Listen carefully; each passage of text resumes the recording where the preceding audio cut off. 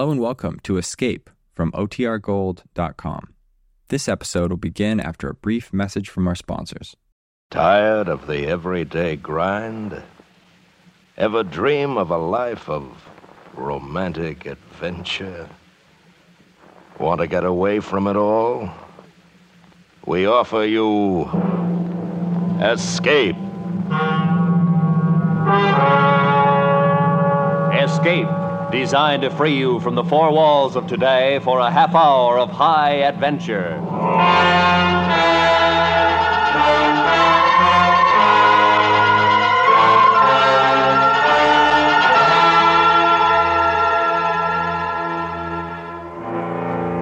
You are high on the frozen slopes of a great mountain, terrified and caught in a blizzard, while the thing for which you've been hunting has suddenly become the hunter. And if it finds you, then for you and your companions, there can be no escape. So listen now as Escape brings you Anthony Ellis's exciting story, The Abominable Snowman.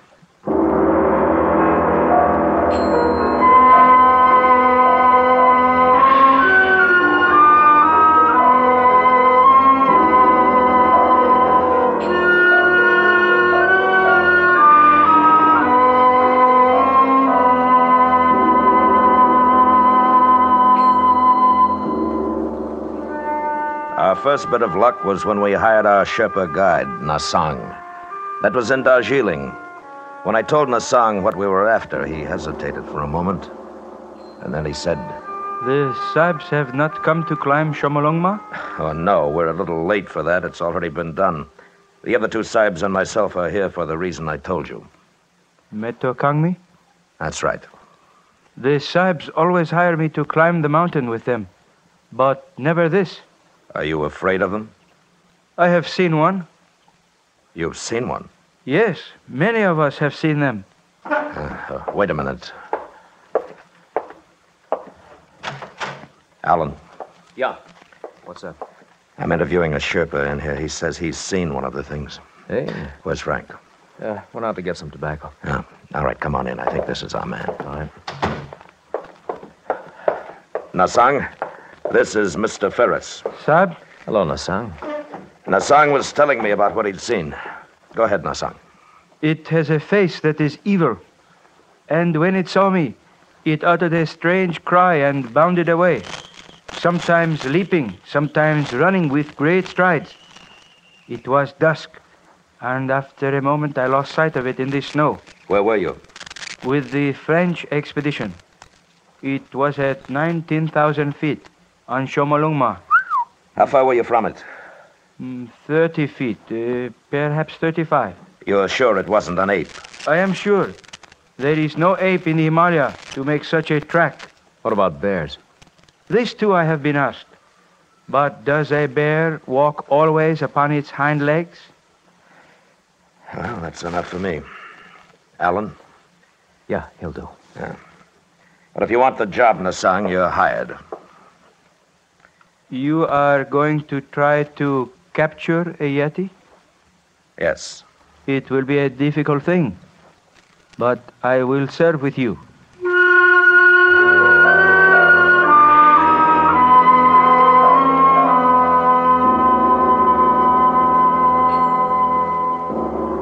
Yeti, Wild Man, Netokangmi, Abominable Snowman.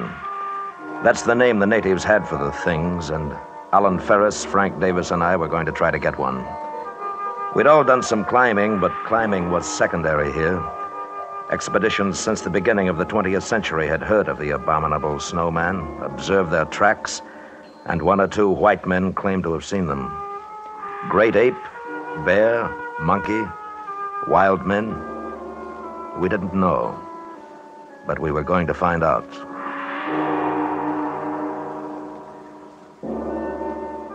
Four weeks later, we were in the Rongbuk Valley for our interview at the monastery with the Lama. The journey from our base had been uneventful, the weather was good, and our spirits were high. From the Lama's window, we could see the great peak of Everest in the distance. Why, gentlemen, do you desire to capture Meto Kangmi? Because, sir, we believe it will be an invaluable aid in our prehistoric research. That is, if these things are in any way human. And for this reason, then, you have formed the expedition? Yes. You are all familiar with climbing? Yes, we are. You would need to be. The Yeti move at high places, dangerous places, so my people tell me. Also, the monsoons are arriving in a short time. I understand that. Then do we have your permission to investigate in the valley and beyond? You have my permission. Oh, thank you. Appreciate it. There is one point, however. I must request that no wild animal or being in this valley be shot. Our religion does not allow it. We'll respect your wishes, sir. Now, may I ask you one more thing? Of course, my son. Do you believe in the existence of Metokangmi? I myself have never seen them, but I know that they live here, above the valley, on the goddess mother of the world. It is also true that at least 5, and possibly more, inhabit the upper Rongbuk and its glaciers. Thank you. Do you have porters? Our guide Nasang is hiring them now. Yeah. I trust that he meets with good fortune.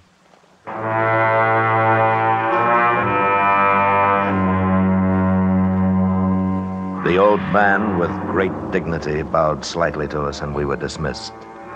But I thought I saw the shadow of a smile on his lips as he turned away. And it wasn't long before I found out why. Nasang returned to us in our quarters, and his face warned of bad news. Sahib, I am unable to hire any porters. Why not? They know the purpose of the expedition. They will not go. Why? They are afraid. Of the snowmen? Yes, they live in peace with them. They wish no trouble. They are afraid. Well, all right. It'll be rough, but we can't waste time talking them into it. The monsoons will be coming in a couple of weeks. It's not the same as climbing Everest. We'll travel light, just the 4 of us, set up a base and start hunting. All right with you fellas? Yeah, sure. Nasang? I will go with you. I am not afraid. Good. Well, let's take a look at the map. Now, we'll each carry a capacity load. We should be able to make this point below the glacier in 2 days. That's 16,000 feet. And if our abominable snowmen are in the vicinity, we've got 2 weeks to find them. When do we start? Tomorrow. Good. Well, that's it. Paul? Yes, Frank. One thing. What do the natives mean when they say they don't want any trouble with the things? Superstition, probably. Oh, no, Sahib. It is not superstition. It is because the Yeti are cannibals. That is why the porters are afraid.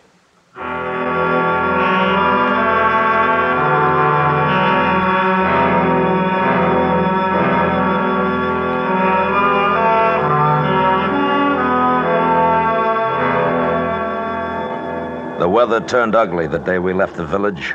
A cold Tibetan wind blew down from the west, and with our heavy packs, it took us much longer than we'd thought to arrive at the point just below the Rongbuk Glacier.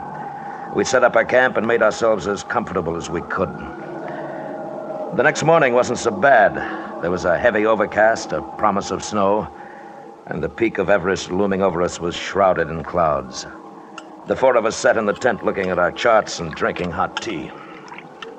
I figured it'd be easiest if we started at the East Glacier. It's only about 3 miles from here, and with the weather as stinking as it is, we won't run too much of a risk. What do you think, Paul? Well, that sounds all right. What do you say we split up? You and Nasang, Alan and me. We'll work up on either side of the ridge, here. And if we spot any tracks, fire 2 shots. Yeah, good enough. Now, the big thing, though, no matter what, don't shoot at the thing if you do see it. Okay? Okay. All right. If we lose touch with each other, we'll meet back here at 5. All right, let's get going.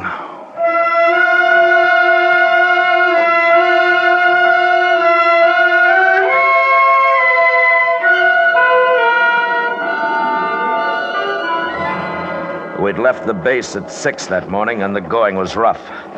Alan was pretty well shot by the time we got to the 17,000-foot mark.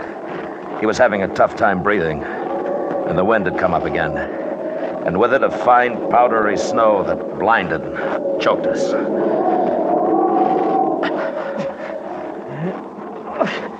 Hey, I gotta take 5. All right. Here, move over here. Might cut some of the wind. Oh, that's better.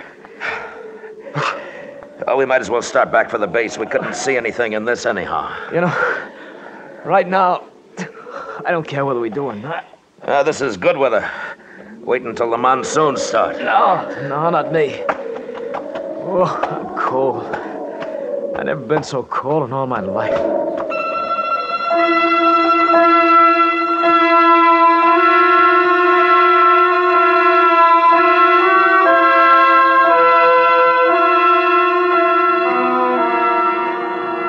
We stayed in the half shelter of an overhang for 10 minutes, and the wind was quieter and the snow had let up. I noticed that the tracks we'd made coming into the shelter were gone now, but we didn't have any worry finding our way back. I figured that Frank and Nassang had met pretty much the same thing on their side of the ridge, and we'd meet them at the base. So Alan and I picked ourselves up and started off. Boy, I thought I was in pretty good shape, but up here, boy, I'm nothing. Paul, I'm tired again. We'll just take it easy going down. You haven't got frostbite, have you? No, not yet, but... What? The left there. Yeah. They're not our tracks, are they? Not unless you took your boots off on the way up. Must have just passed by. It must have seen us. Yeah.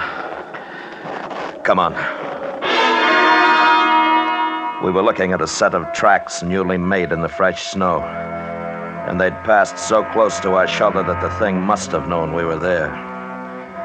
They weren't the tracks of a bear or an ape, but more like a splay-footed naked foot. The tracks of the abominable snowman.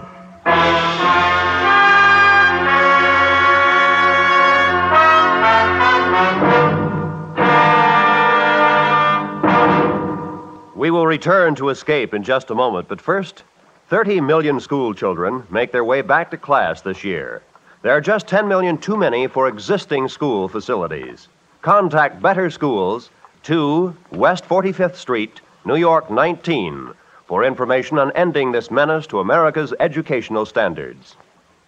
And now, back to Escape.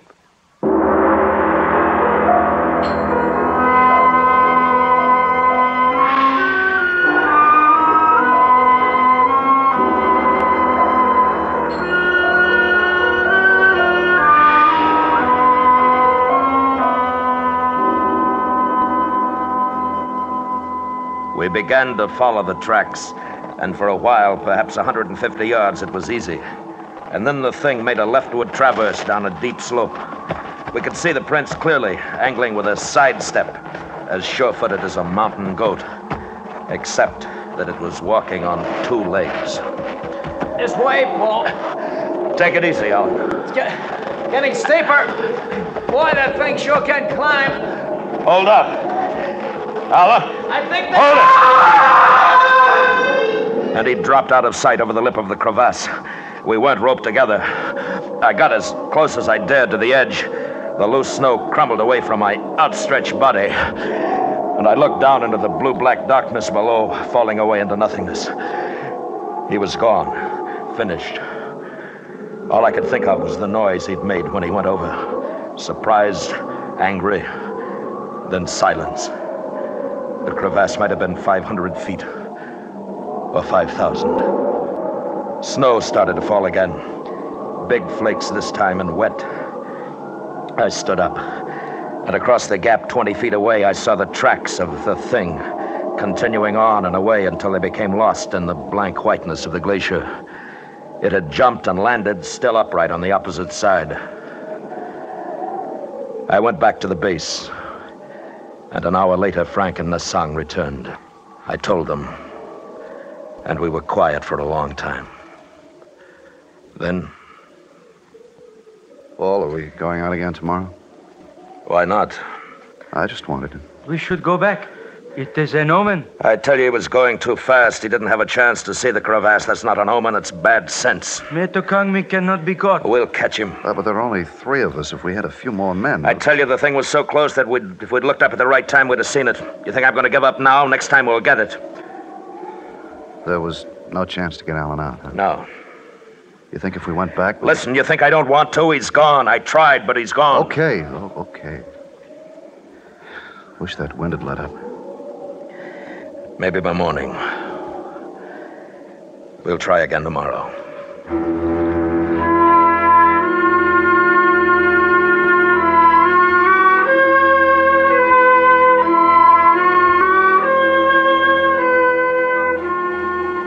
It was cold that night, and somehow colder because Alan was gone.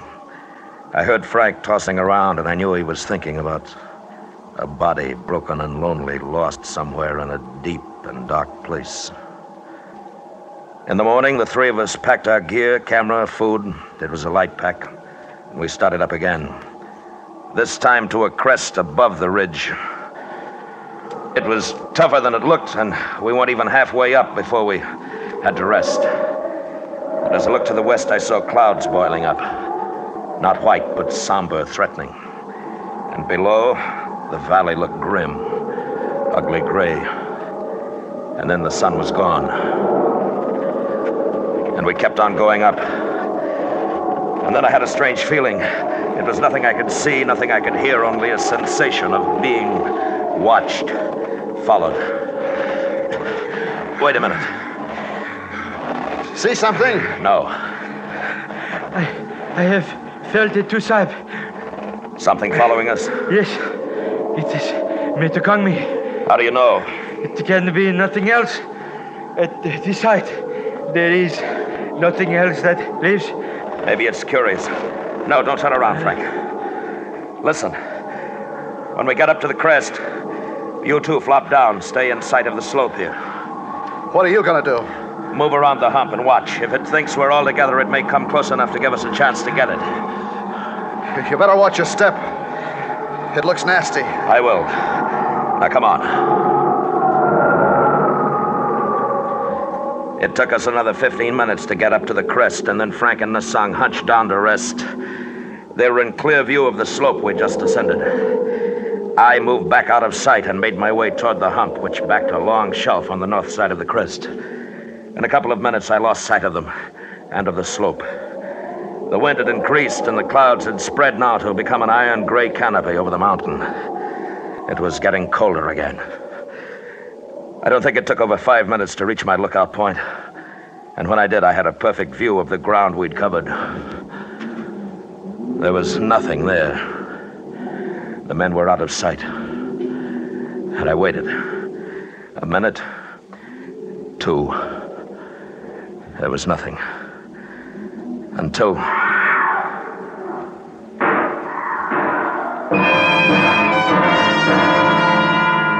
It came, carried on the wind, a cry and then shots.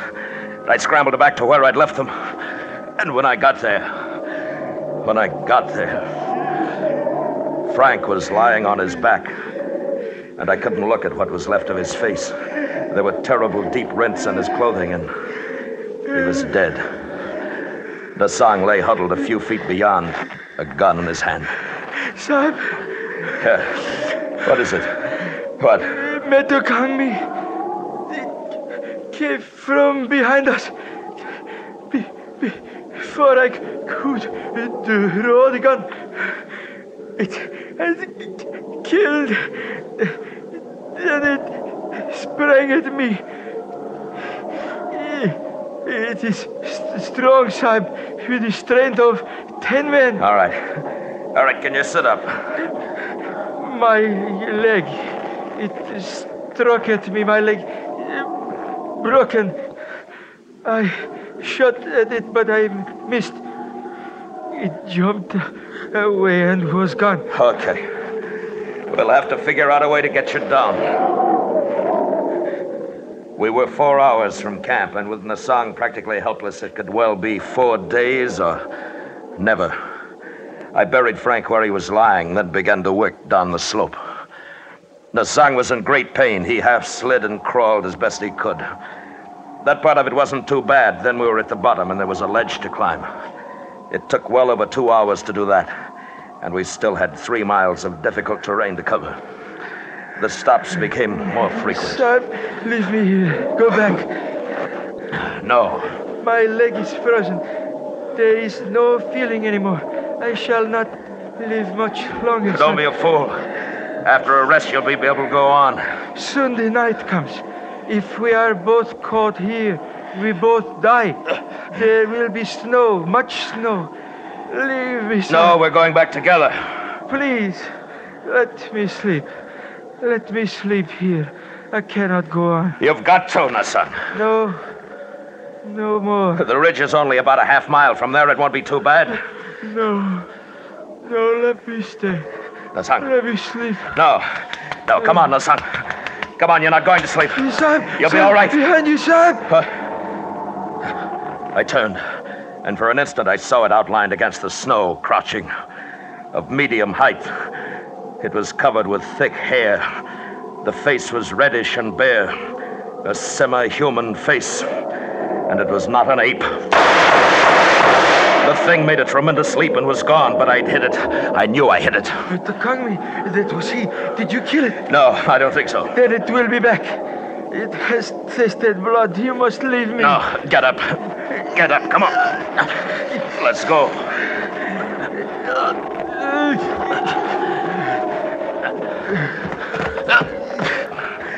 Nasang!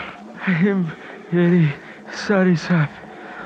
Will you ask the Lama to make a prayer for me? Sure I will, Nasang, but... Give my pay to my wife in Darjeeling. I'm sorry, Sahib. I die. Nasang?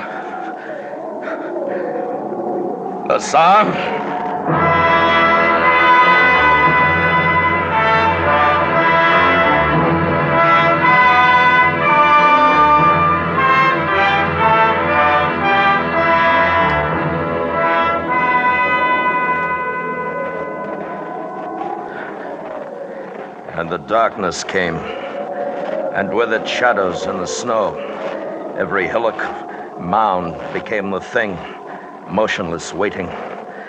In my mind, I kept seeing it, its long arms, powerful, and the dreadful claws it must have possessed.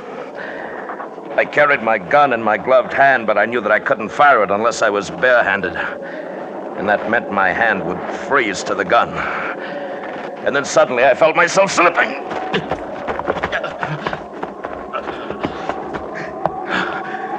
It was a short incline, but when I reached the bottom, the gun was gone. I'd lost it. I've got to find it. And I saw a glint of metal in the snow 10 feet away. And at the same time, above me at the top of the bank, the thing. It stood swaying a little, looking down at me. I moved slowly, inched my way toward the gun. And as I drew closer, I kept my eyes looking up. But it didn't move, only stared down at me. And I thought I saw its little eyes glittering. And I thought, if the gun's frozen now, if it's frozen, it doesn't fire. And I was nearer to it, near enough to take off my glove. But that moment in which I'd have to bend to pick it up, that's when it would leap down at me, tear my throat out, and... I had the gun and I pulled the trigger.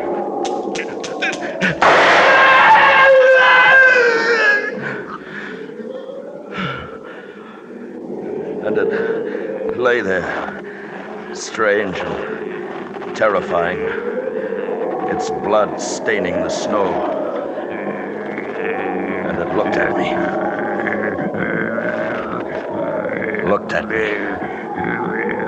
Until the sound died away.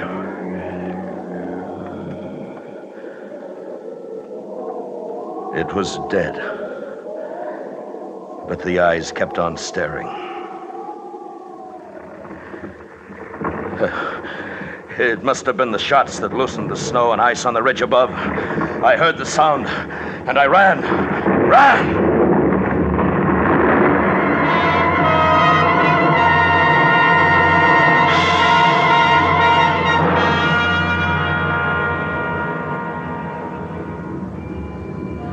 It passed me and swept on down toward the valley, the thunder of it dying in the distance. And when I went back, there was nothing there.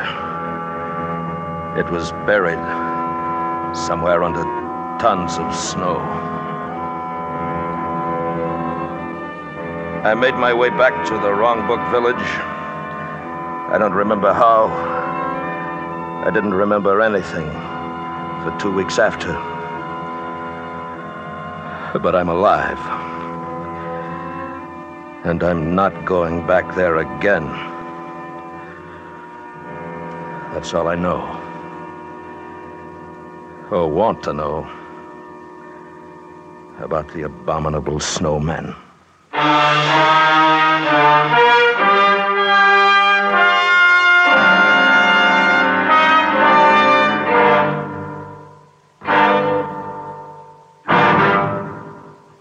Escape has brought you The Abominable Snowman, written and directed by Anthony Ellis, starring William Conrad as Lane. Featured in the cast were Anthony Barrett, Hy Averback, Jack Crucian, and Edgar Barrier. The special music for Escape was composed and conducted by Leith Stevens. Next week. You are a passenger aboard a submarine making its last peaceful voyage across the sea. While unknown to you, the captain has a plan, which, if it succeeds, will mean for you and the entire crew a fate from which there can be no escape. So listen next week, when Escape will bring you Marion Mosner and Francis Rosenwald's exciting story, The Log.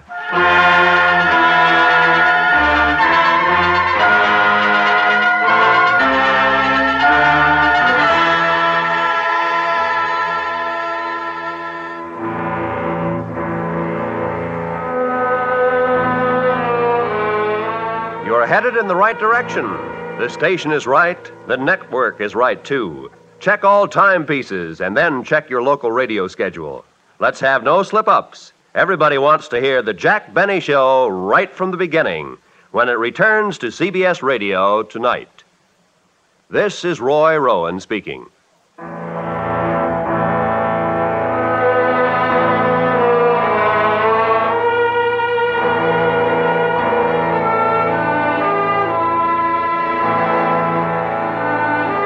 This is the CBS Radio Network.